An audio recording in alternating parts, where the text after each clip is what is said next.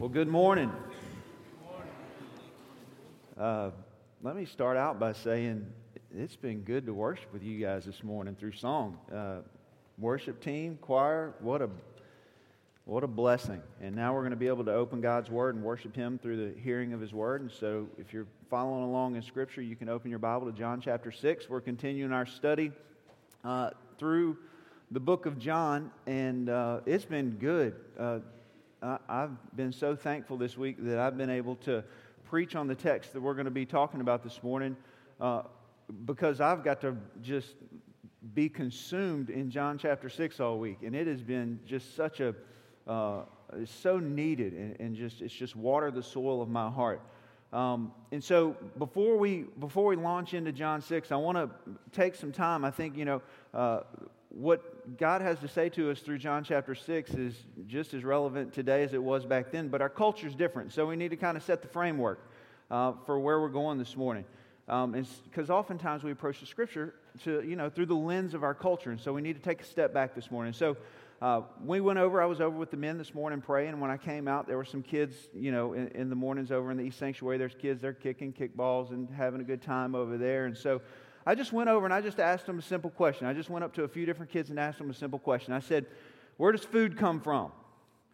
Which the very first answer, which is probably one of my favorites, is Pizza Hut.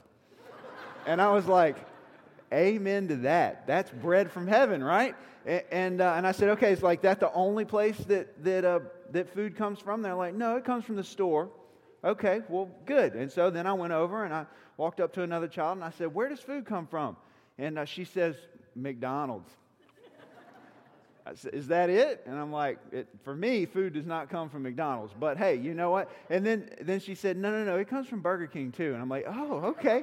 And so I'm like, okay, this is good. So I'm just going to keep going with this. And so I just walk up to the next one. I'm like, and I have to take the ball away from him because he won't stop to talk to me. I'm like, you can have your ball back if you answer my question. And I said, where does food come from? And he looks at me like, what planet are you from? It comes from my house. I said, awesome.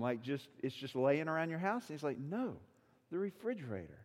And I said, okay, well, that's good. And so then I'm like, okay, one last one. And I find Esther, and I said, Esther, where does food come from? Now, this is good. I said, this is the last one. There's no need for me to ask anybody else. And she says, food comes from God. And I said, okay, we're going to stop right there. We're going to end on that note. But more specifically than just food, what is our culture in just the realm of bread? We think of bread a little differently than they thought of bread here in John chapter 6. And so for us, just stop and think about it. If you go to the store, guys, you can get yourself in trouble if your wife says grab some bread on your way home, you can get yourself in trouble. There's a whole aisle of bread. You can have French bread, you can have wheat bread, you can have white bread, you can have white wheat bread. There's like 15 different white breads. There's 100 different wheat breads, wheat with oats, this and that, thick slice, thin slice, Texas toast. You just fill in the blank. And not only that, bread is simply just one aisle among many aisles in the store, right? You ever gone to eat dinner at somebody's house and they say, they invite you over for dinner and they're like, well, you just want to bring something. You want to help out. You don't want them to be the sole person, taking care of everything. And they're like, well, you can bring some bread. And really what that means is like, I've got everything that we need, but, it'd be nice to have some bread. It'd be nice to have something extra, right? Now, some of you are like, no, bread's where it's at, right? Some of my bread lovers in the house. But I don't eat a whole lot of bread because it just fills up in my stomach and I can't eat as much meat. But so the point is that, hey, it's just something extra that we have alongside our meal. Does that make sense? Now, the culture in which Jesus was talking to, it was very, very different. For them, bread was not extra. It wasn't something extra. It was something that was essential. It was necessary for life. It was necessary for life. And they were unable to go without. And so for us, if I ask the question, so I ask the kids and say, I know I get the most honest answer from the kids. But if I ask the question, what do we spend our money on? What do we spend our money on as a culture? We would, big answer is stuff. We spend our money on stuff. Now, different stuff, but it's stuff. See, the people of this time, they spent the majority of their money on necessities of life. And so bread was necessary for life. And so we got to understand the context of that as we launch into our discussion this morning on John chapter 6. Now, as we've gone through this, and we've just week in and week out, this is, I think, our 15th week on the study of John. And so we've seen just Jesus' ministry starting to take shape and starting to form. And so what's happened now as we come to John chapter 6, there's these large crowds that have gathered. Okay, these large crowds that are starting to follow Jesus. They've heard of all the healing. And some of them have witnessed it for themselves, and some of them have seen it, and some have heard. And so, so these people are like, they're wanting to see what this fuss is all about. They've heard about the healing. They've heard about him turning water into wine. They've heard about all the buzz of what's going on in Samaria with the woman at the well, and then she runs back, and now all these things are transpiring in the official sun. I mean, Jesus wasn't even there. He just spoke healing. And so they're hearing all these things. They hear about the paralytic who was paralyzed for 38 years. They're hearing all these things. And some are coming because they've seen. Some are coming because they want to see. Some are coming because they're sick themselves. Or maybe they're bringing their loved ones. And so here comes this mass crowd. Everybody's coming in upon Jesus. And this is where we're going to pick up the story this morning. And so these people, and not just by the tens or the 20s or the hundreds. I mean, we're talking by the thousands, and it is a logistical nightmare. It is a logistical nightmare. So before we read, I'm gonna pray. So pray with me. Father, we're so grateful for your word, Lord, and we pray that you would speak to our hearts this morning, Lord, that you would give us ears to hear what you'd have us to hear, God, that you would speak clearly, and that we would take what you show us and apply it to our lives and be changed by it, God. In our time together, we pray that you would both challenge us and encourage us and accomplish everything that you desire to accomplish in each and every heart that's here this morning, God. Thank you for this amazing passage of Scripture. We thank you in Jesus' name. Amen. All right, so in John, we're going to cover a lot of ground this morning. These first 6 verses, Tony hit on last week just briefly, but just to kind of get our minds back around where we are, we're going to start here and we'll continue reading. So, in John chapter 6, starting in verse 1, it says, "After this, Jesus went away to the other side of the Sea of Galilee, which is the Sea of Tiberias. And a large crowd was following him because they saw the signs that he was doing on the sick. Jesus went up on the mountain, and there he sat down with his disciples. Now the Passover, the feast of the Jews, was at hand. Lifting up his eyes then and seeing the large crowd that was coming toward him, Jesus said to Philip, 'Where are we to buy bread so that these people may eat?' And he said this to test him, for he himself knew what he would do. And then in verse 7, Philip answered him and says, 200 denarii would not buy enough bread for each of them to get a little." And so here we see, now many of you will know this, but so it says Jesus feeds the 5,000, but that's just counting men. And so that's not counting women and children. And so really this crowd could be anywhere from 12 to 20,000 people. I mean, really, like this is a massive crowd of people that are embarking upon it. And so it's getting late in the day. And Jesus is seeing that there's a great need. He sees the need of the people. And he's hearing babies crying. There's teenagers complaining, right? Because that's what teenagers do, right? Teenagers complaining. I can say that because I spend most of my life with teenagers. But the point is like the crowd's kind of, they're wearing down. They're wearing down. There's no concession stands open.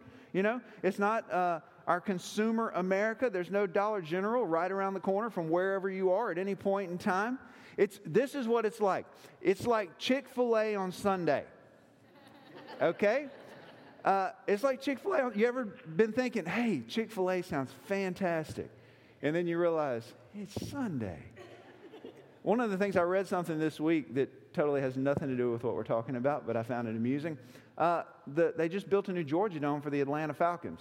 Atlanta Falcons play football.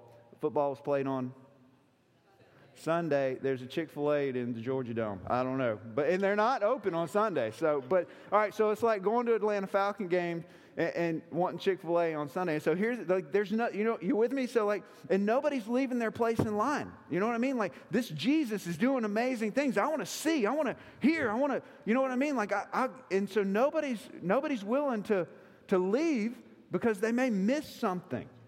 They may miss something. And so Jesus turns to Philip, and, Philip calculates the cost, and he's like, there's no way we can do this. Maybe if everybody pitches in, then maybe we can, but I don't know. Maybe we can get takeout. I don't know.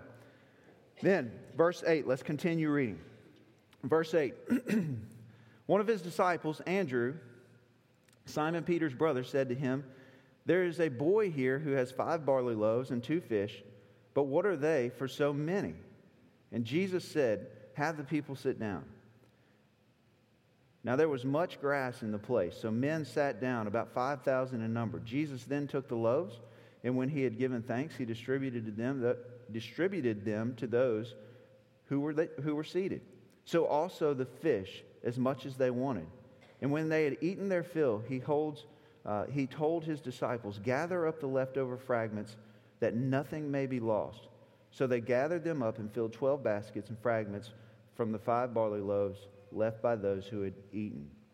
Now, here's what we see, that Jesus looks out and he has compassion upon the people. Like, he sees that there's a need. He sees that they're hungry. He hears the crying babies. He hears the complaining teenagers. Like, he hears these things and he understands it. So he's going to intervene. He's going to do something about it. He's not going to see a need and not do something about it. And so he says, have the people sit down. And then in verse 11 and 12, we see that he says, and when they had eaten their fill, he told his disciples to gather up the leftover fragments, that nothing may be lost. And if you remember, Tony ended on this point last week, that God is an abundant God, that he goes above and beyond anything that we could ever ask or think. That's just who he is, that he is about abundance. And so, he makes too much. That's what Jesus does. He makes too much. Okay? And then he's talking about this abundant life where we kind of ended our time together last week. In John 10:10, later, he's going to say, the thief comes only to steal, kill, and destroy. I came that they may have life and have it abundantly. And so, but here's the problem is. The problem is we often misinterpret what God means and what Jesus is saying here about abundance.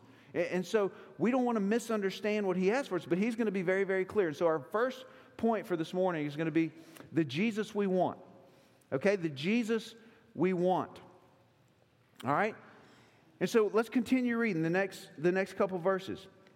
In verse 14, he says, when the people saw the sign that he had done, they said, this is indeed the prophet who is to come into the world. Perceiving then that they were about to come and take him by force to make him king, Jesus withdrew again to the mountain by himself. And so here's this thing, like they're saying, okay, with all the signs Jesus just fed mass quantities of people with a sack lunch. That's essentially what happens. And they're looking at this and they're going, this is the prophet, not a prophet. This is the prophet. And this carries this messianic overtones that maybe, this is the one who Moses was talking about whenever he spoke in Deuteronomy 18:15, when he said, the Lord your God will raise up for you a prophet like me from among you, from your brothers. It is to him you shall listen. And so what they're ready to do is they're ready to rise and anoint Jesus king. They want to anoint him king. But you have to understand that their agenda here is, we can see that they're looking for a political Messiah, somebody that's going to rescue them from the Roman oppression, somebody that's going to rescue them to meet their needs. They want a king with benefits, okay? A king that will rescue them, put them in their rightful place, and give them a free meal whenever it's needed. And so Jesus bails. Stop and think about this. Jesus bails. Like, they're ready to crown him king, and he sneaks out the back door. He's like, I'm out of here. I'm out of here. I'm not staying. So he sneaks out the back door. And my question for you and for me is, why? Why does Jesus leave? Because it's not yet time? Well, yeah, but he didn't come for an earthly kingdom. That's the whole point here. He didn't come for an earthly kingdom, and he's not going to be reduced to their selfish desires. Okay? He's not about to be reduced to their selfish desires, because Jesus expects people to follow him, not just admire him.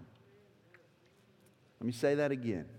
Jesus expects people to follow him, not just admire him. Now, I want you to stop. I was just thinking this morning. I want you to stop and think about this. Imagine the crowds. I mean, we're talking, let's low number, 12,000 people. Okay? Let's take a fraction of that. Let's say 10% of that showed up here this morning. So that's 1,200 people. That way exceeds our capacity for the sanctuary. Right? And so imagine, I mean, it's standing room only. You're crammed in like sardines in your seats. The kids, they don't get to sit in the pews. They're going to have to gather up here and just sit on the floor. And people are piled in the aisles, and we're bringing in chairs and lining up. And just imagine that scene. Now, let's just be honest. We get excited about crowds, don't we? I mean, we would walk out of here. It would be on Facebook before we ever leave. People would have pictures, right? Amazing. There were thousands of people at church this morning, and we'd be so excited. Jesus doesn't get excited about numbers. He doesn't get excited here about numbers. And so we got to stop and think, like, what is it that, because he sees what's going on really in the heart. Sometimes I do this when I'm gathered and whether it's at a concert or maybe it's a sporting event or even if it's high school or something like that, I'll sit in the stands and I'll look out and I just think of like the mass quantities of people, and I think, I wonder how many of these people know Jesus. And it really, if you stop and think about that, it can kind of cause you to just take a step back and reflect on like, okay, like what really matters. And so that's what Jesus is doing here. He's like, you can bring like, but understand this too, that he's not disinterested with people for following him. Like he came that all would come to him. We see that clearly in Scripture. He came to call the world to himself. But he's looking at a group of people and he's thinking, they're really not interested in me. They're not interested in following me. They just want me for what I have to offer them. They just want to use me to gain something. And honestly, they're only going to stay until I have nothing left to offer them. I mean, these people come, by the end of chapter 6, the majority of them are gone. The majority of them are gone.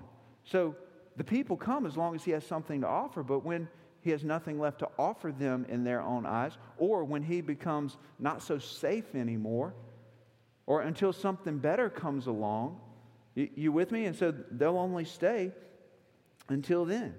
And understand this, that Jesus is setting the table for what he's about to do. Jesus doesn't waste anything. He never wastes anything, even like the leftover bread and fish. Okay? He doesn't waste anything. And so he's setting the table, no pun intended, but he's setting the table for what he's about to say. And so, he feeds the 5,000 because he understands there's a need and he has compassion on them, but really it's something way bigger than that, way more than that. And then John is doing the same thing. He's putting things in context for what's about to happen. And I believe that's why, we're going to read through a short passage of Scripture here that, where Jesus walks on water. John's like, yeah, Jesus walked on water. Anyway, it's like, hold on. But what he's doing is he's connecting the dots. He's tracing the thread to what Jesus has just done, to what he's about to say.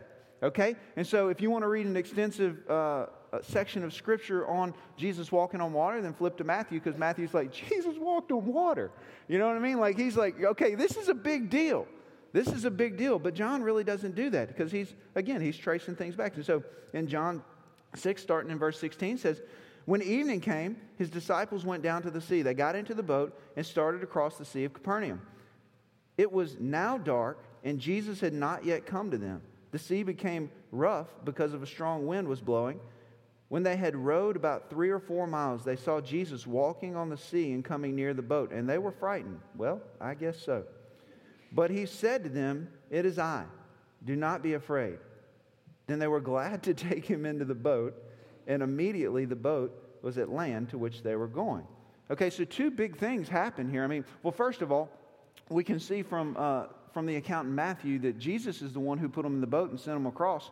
And, and then he's like, okay, they get about halfway out because it's about a 7-mile trip. They're about halfway out. And then Jesus comes walking up on the water.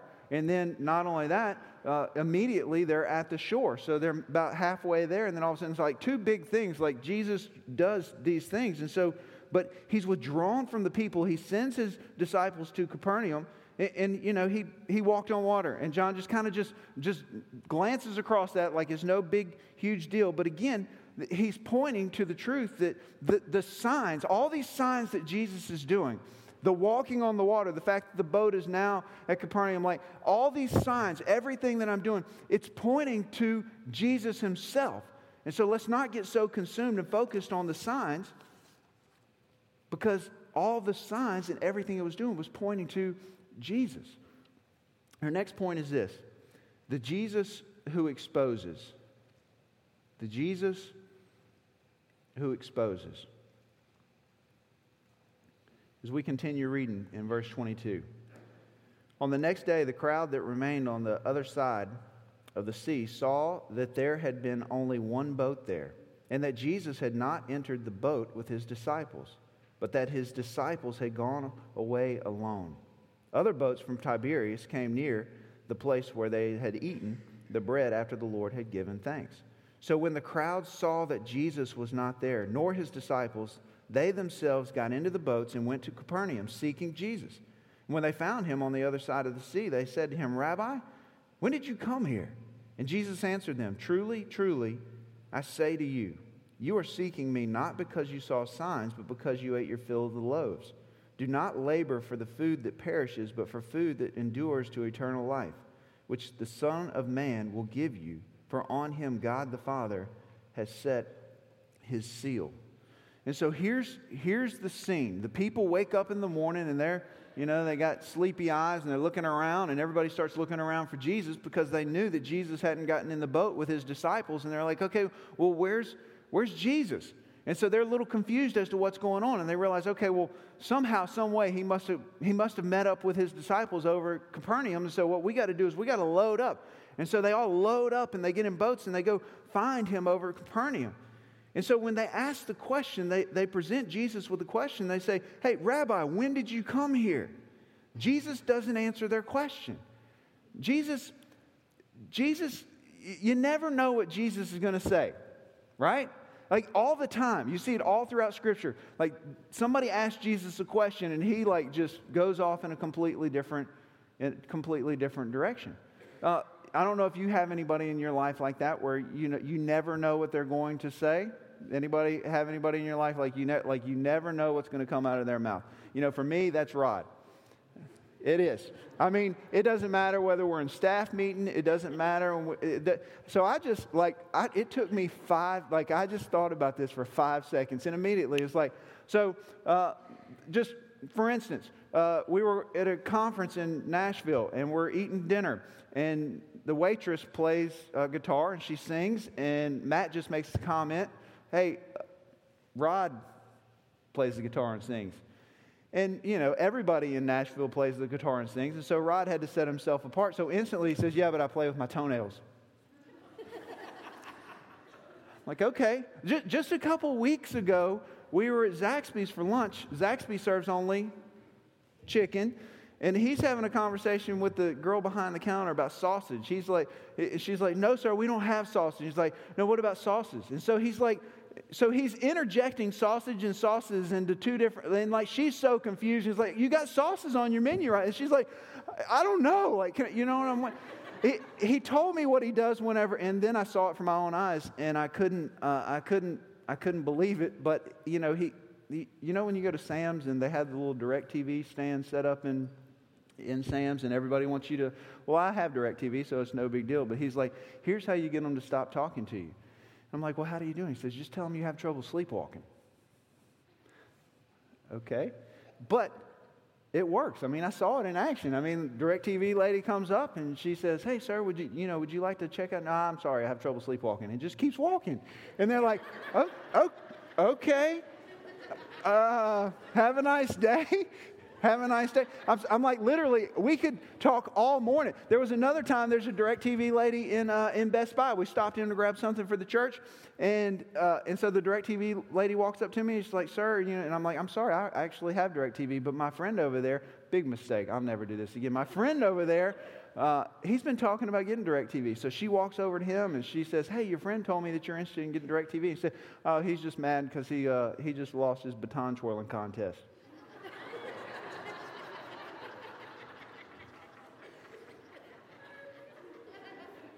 Never again.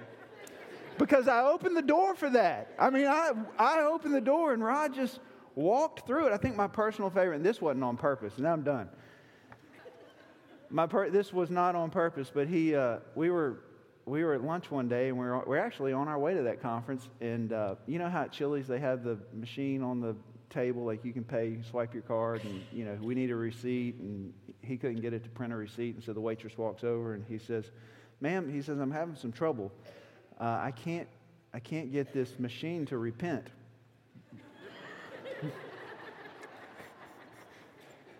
Which was, I don't know. Anyway, here's my point. With Rod, and many of you know what I'm talking about, like you never know what's going to come out of somebody's mouth in your life. And with Rod, it's so random. Like his mind's always going. It never stops. And so you never know what's going to come out of his mouth. But with Jesus, you never know what's going to come out of his mouth. But it's very, very different because Jesus is very intentional about the things that he says. And so when the people ask this question, he understands really, he's going to address the motive of their heart. He's going to address the question beneath the question. Like he's not interested on surface level stuff. And what he's going to do is he's going to go straight to the heart and straight to the issue of what's going on. He's going to address the motive. And so our next point here is that Jesus came to fulfill the Father's will, not ours. And so he's going to, as he's exposing what's really going on in their heart, he's going to show us that what he came to fulfill is not our will, not the people's will here, but the Father's will. The Father's will. If you look back in something we just kind of glanced over, and if you're not careful, you can miss it. In verse 4, it says, now the Passover, the feast of the Jews, was at hand. And so John throws this in here, but it's not just like, hey, just randomly put this in here. He mentions the Passover 3 times because what he's doing is, see, the people are thinking in terms of blood. They're thinking in terms of the lamb. They're thinking in terms of, you with me, of the Passover meal, unleavened bread. Like they're thinking this way. And so John is what he's doing is he's constantly keeping in front of us, and the fact that Jesus constantly keeping this in his mind too, that he's the Passover lamb. That the cross of Calvary is always in the picture. And he's only got a certain amount of time, right? And so he doesn't have time to just small talk. Like, let's get to the heart of the matter. There's a sense of urgency to Jesus' ministry, which I think that we can learn from this morning because we honestly just feel like, hey, we're going to live forever. We've got enough time. We can do that tomorrow. We can do that later. Jesus doesn't do that. He doesn't waste anything. And so if he's sharing a meal, he's going to use it for a specific purpose to redeem kingdom things. And so there's a sense of urgency to Jesus' ministry here. And so his ministry is about carrying out and fulfilling the Father's will. Some of you have built a house. Some of you have searched for a house. I just want you to just think, because we think a lot of times we think this is them, but we live in a consumer-driven world. Everything that we do is driven by consumerism. Everything. And so if you were going to build a house, you would want to bring in a builder that's going to build the house the way in which you want to build it, right? You would want everything to be built the way in which you wanted it to be built. And you would bring in somebody that was going to build it the way that you wanted to be built. Not an architect that would show up with their own plans, right? If you called somebody in and an architect showed up and they got their own plans and you're like, this is what I want. And he's like, no, I'm the architect here. We're going to build this house the way I have planned. You'd be like, no, I'm building this house for me, right? And so but that's how we think. We live in this consumer-driven world. Everything bends to consumerism. It really does. And what happens is, and so basically, everything. You know, you need to buy our stuff. If you buy our stuff, then this is going to make you happy. If you have this, if you do this, if you go here, and so it's just consumer driven. And so we begin to think like this. And just yesterday morning, I was having a conversation with my wife, and evidently it's a big deal. I mean, even Krispy Kreme is making chocolate donuts, like completely chocolate glazed, like not glazed donuts, chocolate glazed donuts. Because there's a solar eclipse tomorrow, in case you didn't know. So there's this solar eclipse. And so we were just talking yesterday. She was reading some stuff and just how people are like upset at the schools because the schools haven't given their kids what they need to be able to enjoy this moment. Because it's ultimately it's a great teaching moment. So the schools should have provided the glasses. The schools should, the teachers, you know what I mean? And so they're all upset. Because we're just consumers, like we just want things done for it. We want things, you know what I mean? And like, so in every aspect of life, it just kind of begins to move in. And then if we're not careful, then what happens is that type of mentality will move into the church. And so we show up in church and we think, well, I wonder if they're going to play the kind of music that I like this morning. Because clearly, the music is about us. Clearly. It's not about us. I wonder if I'm going to get anything from today's message. I wonder when you saw Pastor Brian walk up on the stage, man, I wish Tony was preaching. I wonder if I'm going to get anything. Right? I mean, but the truth is I mean, this is honestly, and if we're not careful, it even begins to work its way into the church. And so we show up to church to get fed, right? And there's a sense of that God wants to speak to us through His Word this morning. But if we're not careful, consumerism will just infiltrate the walls, and we'll be more concerned about how long the sermon is, or and whatever it is, just fill in the blank. And then if we're not happy, just like in anything else in our life, if we're not happy, then we can just go right down the road because we can find another church or another something or another wife or another husband or another whatever, fill in the blank that maybe we want, right? And so we gotta be careful not to let this consumerism of our culture, get to the root of our heart. And really what Jesus is addressing here is He's addressing temporary versus eternal. He's saying stop living for temporary things. He's saying physical food is temporary and it's short-lived. And so when he says, do not labor for food that perishes, but for food that endures for eternal life. And so he's making this point that eternal is what's important. And Matthew chapter 4 says, it is written, man shall not live by bread alone, but every word that comes from the mouth of God. And so our will, listen, our will is temporary. It's temporary stuff. But the Father's will is eternal. And that's the point Jesus is making here. He's saying, look, go after something that's more substantial. Go after something that's not going to rust. Go after something that's not going to decay or fall apart. Like there's more to this life than just the temporary. And not that the temporary is bad. We just can't make that the main thing. And so our next point this morning as we begin to move into the next text. The Jesus we need. The Jesus we need. In verse 28, we continue. Then they said to him, what must we do to be doing the works of God? And Jesus answered them, this is the work of God, that you believe in Him whom He has sent.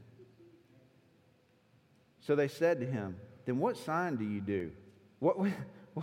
What may we see and believe you? What work do you perform? Our fathers ate the manna in the wilderness, as it is written, He gave them bread from heaven to eat. Jesus then said to them, truly, truly, I say to you, it was not Moses who gave you the bread from heaven, but my Father gives you true bread from heaven. For the bread of God is who comes down from heaven and gives life to the world. They said to him, Sir, give us this bread always. And Jesus said to them, I am the bread of life. Whoever comes to me shall not hunger, and whoever believes in me shall not thirst. And so here we see in verse 28, he says, look, in verse 28 he says, this is the work of God, that you believe in him who he has sent. And so the work is to believe in Jesus. And not some, here's what's important for us to understand moving forward, is that he's saying, look, for you to believe in me, all those things were signs that were pointing to me, but not some version of me, not some version that you've created in your mind of what you think that I'm supposed to be, but like the real me, the me that I'm presenting to you in this moment, the real me. Not some Mr. Potato Head Jesus, where we get to say, hey, I like Jesus with glasses. I like Jesus with the mustache. I like Jesus with these ears. I like Jesus. Not that. That's not how we come to Jesus. We come to Jesus. See, even when we come to Jesus, we don't make him Lord. We need to understand that. When we come to Jesus, we don't make him Lord. Jesus Christ simply is Lord. We submit and surrender to the lordship of Jesus Christ. We don't make him anything. He is. And he's declaring, I am the bread of life. I'm the bread of life. You think that these things will satisfy you, but there's nothing that can satisfy you apart from me. I'm the bread of life. I'm the bread of life. And so this is the first I am statement. We're going to, from here, he's just going to continue to make these statements where he says, I am the light of the world. I am. He's just going to say, before Abraham was, I am. He's essentially saying this. All these people that you hold up on a pedestal, look, I love Abraham. I love him. But he was just a sign to point to me. And he says, before Abraham was, I am. And he's going to say, I am the door of the sheep. I am the good shepherd. I am the resurrection and life. I am the way, the truth, and the life. I am the true vine. So don't come after me for a free meal, because at the end of the day, you're going to get hungry again. And don't come to me simply to be healed, because guess what? You're going to die. And so don't look. And Jesus cares about the things going on in our life, but the point is this, is like if you're coming to me simply to be fed, you're going to get hungry again. And if you come to me simply for physical healing, there's coming a time where this life, that body is going to be gone. You're going to breathe your last breath. Don't come to me for the temporary. Come to me for the eternal. And Jesus is unashamedly declaring how great he is. He is unashamedly declaring how great he is. And see, we can sit on this side of the cross. We can sit on this side of the resurrection and say, okay, yeah, you can say that. You can do that. But I want you to just understand really how offensive this really was. I mean, it really, just think about it. All right, so you got people in your life that you never know what they're going to say. But, sometimes there are those people that they know everything. They think they're the greatest thing since sliced bread. Right? They know everything. They've done everything. They think they're amazing. And that drives us crazy, right? So what if I showed up here this morning and said, the real reason that I'm preaching this morning is because I'm so great? Really, there's not anybody any better. Tony knows it. Rod knows it. Matt knows it. You know it. You know what I'm saying? Like, if I showed up and said that, you would immediately shut me off.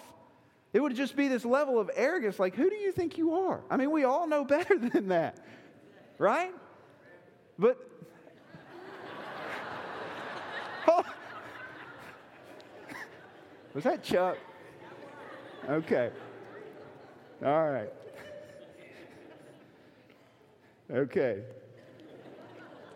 The point is this, that it would be offensive. Here's what Jesus is doing. Jesus is lifting himself above everybody else. He's separating himself from everyone. And he is unashamedly saying how great he is. And it is the most loving thing that he could do. Because if he didn't do that, then we would spend our entire lives chasing after something that will never satisfy, something that will never fulfill, for something that's going to be gone when we take our last breath. And he's saying, don't do that. And so the most loving thing he could say is to be honest with us and say, I'm it. All those things, they were they were pointing to me. And the people here, they want another sign. They want another sign, right? They want to see another sign. I mean, Jesus just fed the masses. And ultimately, this is something that people wanted in this time that we still want today. But it sounds very, very familiar. If you think back to, when God delivered his people from Egypt. And he had parted the Red Sea, right? And then the people began to grumble. We're like, man, we wish we were back in Egypt. We wish, back then we had food.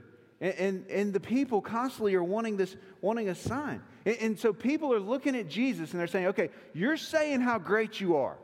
You're saying how amazing you are.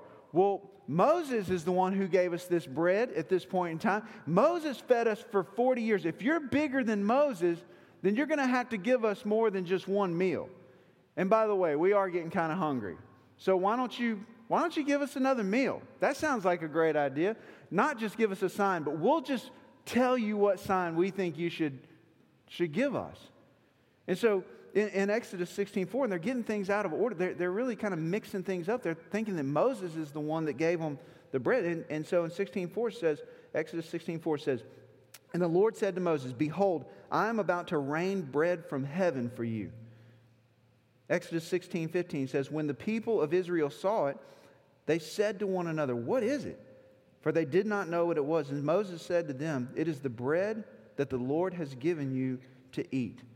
And so here's what happens. So God rains down bread, and they really don't know what it is. It's this bread-like substance. But understand that even the bread, even the manna, the signs, all the signs, everything's pointing to Jesus. Tony made this abundantly clear last week. You can look to the Old Testament, and everything is pointing to Him. It's all signs pointing to Him. And the people are getting caught up on the signs. So let's just imagine that you want to go to Cafe Du Monde, all right, in New Orleans, which I think personally is a great idea, okay? And so you get in the car and you get on I-10 and you start driving down the interstate and you start seeing road signs and it says New Orleans is, 50 miles away. New Orleans is 40 miles away. New Orleans is 30 miles away. And then you start seeing other billboards for things that are in New Orleans. So you get to New Orleans, you park your car, you walk down the street, you sit down at Cafe Du Monde. You order your order of beignets. It's delivered. I mean, it's just piled high with beignets. Again, bread from heaven.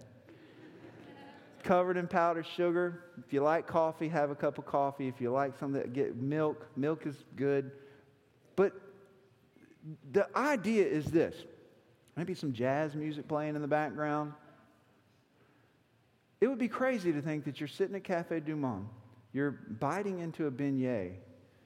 And I look at my wife and say, hey, remember that road sign that said 40 miles away? Gosh. You're not thinking about road signs when you're sitting at Cafe Du Monde eating some beignets, right? The road signs were there to point you to New Orleans. But once you get there, once you're sitting there, once you're enjoying, there's no point in the sign. You don't need the signs anymore. They were there specifically to point you to a specific place. And so the signs were there to point all along. Everything's pointing to Jesus. Everything's pointing to Jesus. And this is what Jesus is claiming. This is exactly what he's saying. And so Moses, he's looking at him like all these things, the manna, Moses, Abraham, all these people and these things that you hold so high, that you put on a pedestal. That, look, I love them, but the point is they were pointing to me. They were pointing to me all along. They're all signs pointing to me. And don't put me in the category with Moses. And Moses didn't give you the bread anyway. It's my Father that gave you bread. And not only did he give you bread then, but he's giving you bread now. But it's a different kind of bread. And it's better than any bread that you've had before. This is the true bread that only can satisfy our deepest needs. He's the true bread. And he's still giving it. It's satisfied. And I thought back to, I gave my life to Christ when I was 27 years old. So for 27 years, I really, as I was thinking about this, I spent my life trying to find meaning and purpose and satisfaction in things, in stuff. And I spent my life. So, I had a great career at the fire department. Me and Kevin had a successful side business. I had a great family. I had a wife that I love and 2 amazing kids. And yet there was something missing. And I can just remember just thinking, God, in my prayer, the prayer that led me to Him was, God, there has to be more to this life than what I'm living. And if there is, God, I need you to show me. Because those things, as great as they are, I love my wife, I love my children. They'll never satisfy. They'll never satisfy.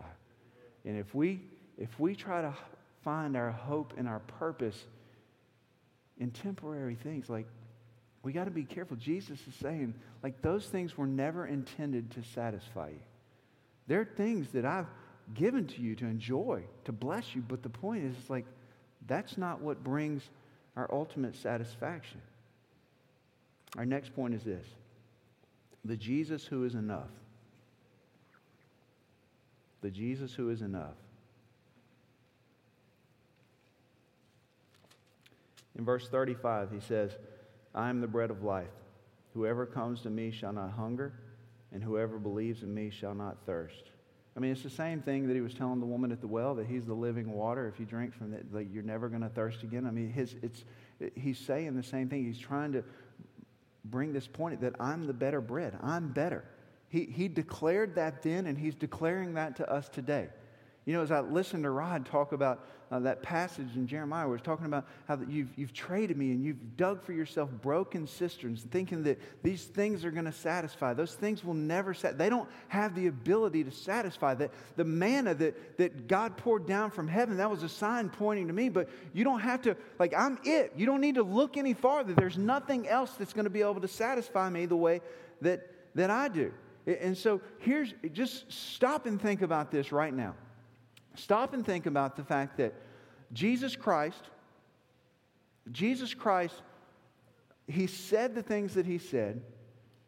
Then he lived the perfect life. He was crucified on our behalf. Jesus isn't in a tomb this morning.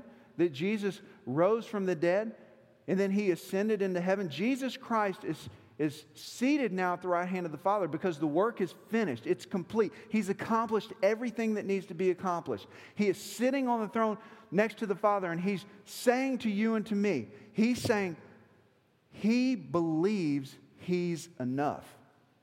That right now, the same way that he was talking to the people here, he's looking down on you and me, and he believes that he's enough. He believes that he's enough. And so the question for us is do we believe he's enough? Do we believe he's enough?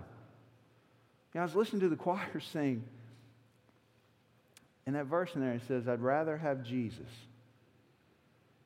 I'd rather have Jesus than anything that this world has to offer. And we sing it, and we clap when they're done, and we say amen. But would we rather? Will we be more shaken by an earthly famine or by a removal of God's Word? Can we really, I mean, let's just be honest. Like, that's hard to say. I'd rather have Jesus than, and you fill in the blank. Think of the thing that you value most. Think of the thing that you spend most of your time consumed with. Think about that. I'd rather have Jesus, and you fill in the blank. That's hard to say. But that's what Jesus is saying. He's saying, I'm enough. That his worth goes far beyond anything that he created. Any temporary thing that this world has to offer. He's saying he's better. And he doesn't want us to just dabble with the church. He doesn't want us to just add a little Jesus to our lives. You know, to think that, hey, something's missing. So what I'm going to do is I'm going to go to church on Sundays. You know, just add a little Jesus so I can feel better about myself. And so, you know, not just add a little Jesus to the American dream. Add a little Jesus to my relationship with so-and-so. Add a little Jesus to, you know what I mean? Like, it's not just to add a little Jesus to, you know, my car, my house, my wife, my 2.2 kids. I don't know what the average is anymore, but the point is like the perfect little, you know what I'm saying? Not just to add a little Jesus to that. Because if we're not careful, what happens is we spend our whole life chasing after something that's never going to satisfy. Because whatever it is, whatever it is that we think is going to satisfy us, we get there and then we get it, and it's like It's so deceiving, isn't it? Like it promises something, but it never fulfills what it promises. And so we get that thing, but it's not enough. And so then we got to chase after something else. And so that consumes us. And then it doesn't satisfy. And so then we chase after something else, and we chase after something else, and it never satisfies. Jesus is saying, I'm right here. I'm right here. I gave you a meal. Yes, I love you. You're hungry again. Come to me. You won't be hungry again. Come to me. And so we can't try to add Jesus to whatever it is that, I think a lot of times in the American culture, it's this thought process is that, hey, when it comes to Christianity, when it comes to our faith, that, we're driving the car, and when it comes to Jesus, we want Jesus to hop in the passenger seat and say, hey, let's go grab a meal. And look at Jesus and be like the people here and say, you're buying, right? But that's not how Jesus works. When Jesus comes in, he says, okay, you get out of the driver's seat. Just take your rightful place right over here. And I'm driving. I'm driving. And this is where we're going to find satisfaction and purpose and be mostly fulfilled. And so if we're trying to do life without him, we're always going to be left wanting more. And I think, the age we live in, and I want to say this. I don't want you to think that having stuff is bad, because that's not bad. Like that, it's not. But we got to keep the main thing. And Jesus is saying, if you worship those things, you're always going to be left empty. It's never going to be enough. And so you can't worship those things. And so they're to be enjoyed, but they're not to be worshipped. And so I'm the only thing to be worshipped. I'm the only one you're going to find ultimate satisfaction. And so this affluent age that we live in kind of presents a problem.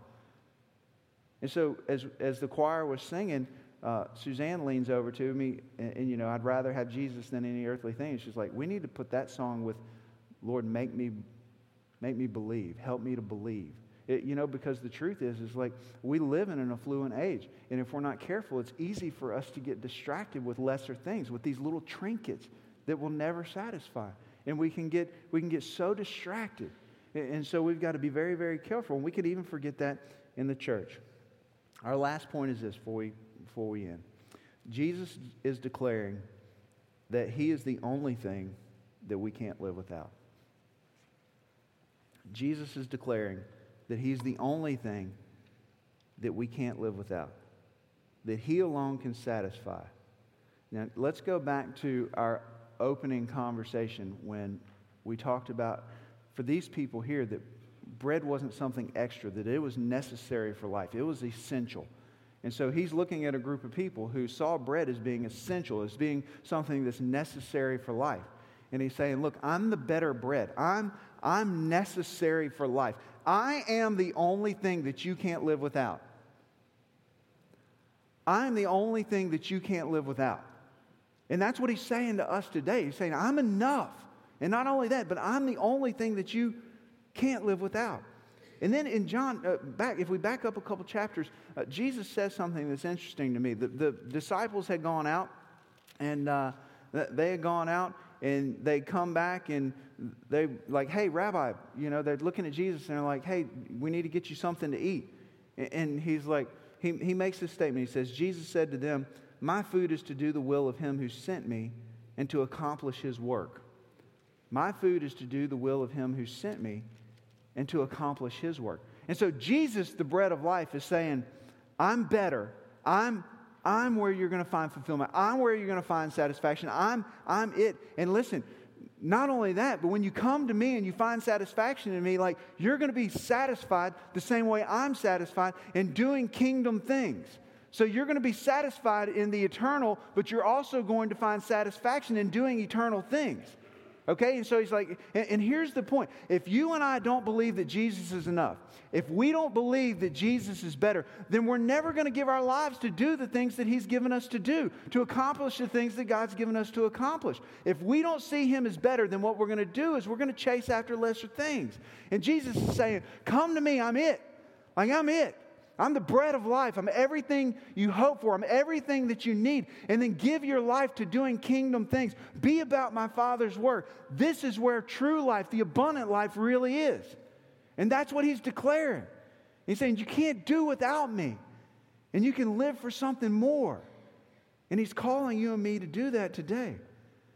And so the last question I want to leave you with this morning, and I think this really is an indicator for us, is what are you hungry for? What are you hungry for? What are you most hungry for? What do you most want in life? What defines you? How do you define success? See, Jesus is saying, I define success by you coming and believing in me. I define success doing the things that the Father has given you to do and accomplishing everything that is. That's how I define success. How do you define success? And Jesus is saying, success is found in me. Success is found in me. And so Jesus is unashamedly declaring to the people here in John chapter 6 and to us this morning how great he is. And so for us, I think, if you're a believer here this morning, I think maybe it's just a good reminder for us to just say, you know what, it's good for me to just take a step back and be reminded that, you know what, these things are before me all the time. They're in front of me all the time. And I see people who have them and I want them, but ultimately at the end of the day, they mean nothing. They're going to rust, they're going to decay, and they mean absolutely nothing. And so I've got to just take a step back and be reminded that Jesus is more than enough than anything this world has to offer. And I want to give my life to building his kingdom. I want people to know that he's better. I want the world around me to know how great he is. And so that's what I want my life to be about. Maybe you're here this morning and you've never tasted the true bread. You've been chasing your whole life. You've been looking. You know that your heart is missing something, that you are trying to find satisfaction in all these things that were never intended to satisfy you. You've never tasted the bread of life. And so the invitation for you this morning is Jesus is saying, hey, come to me, believe in me, taste and see, I'm good.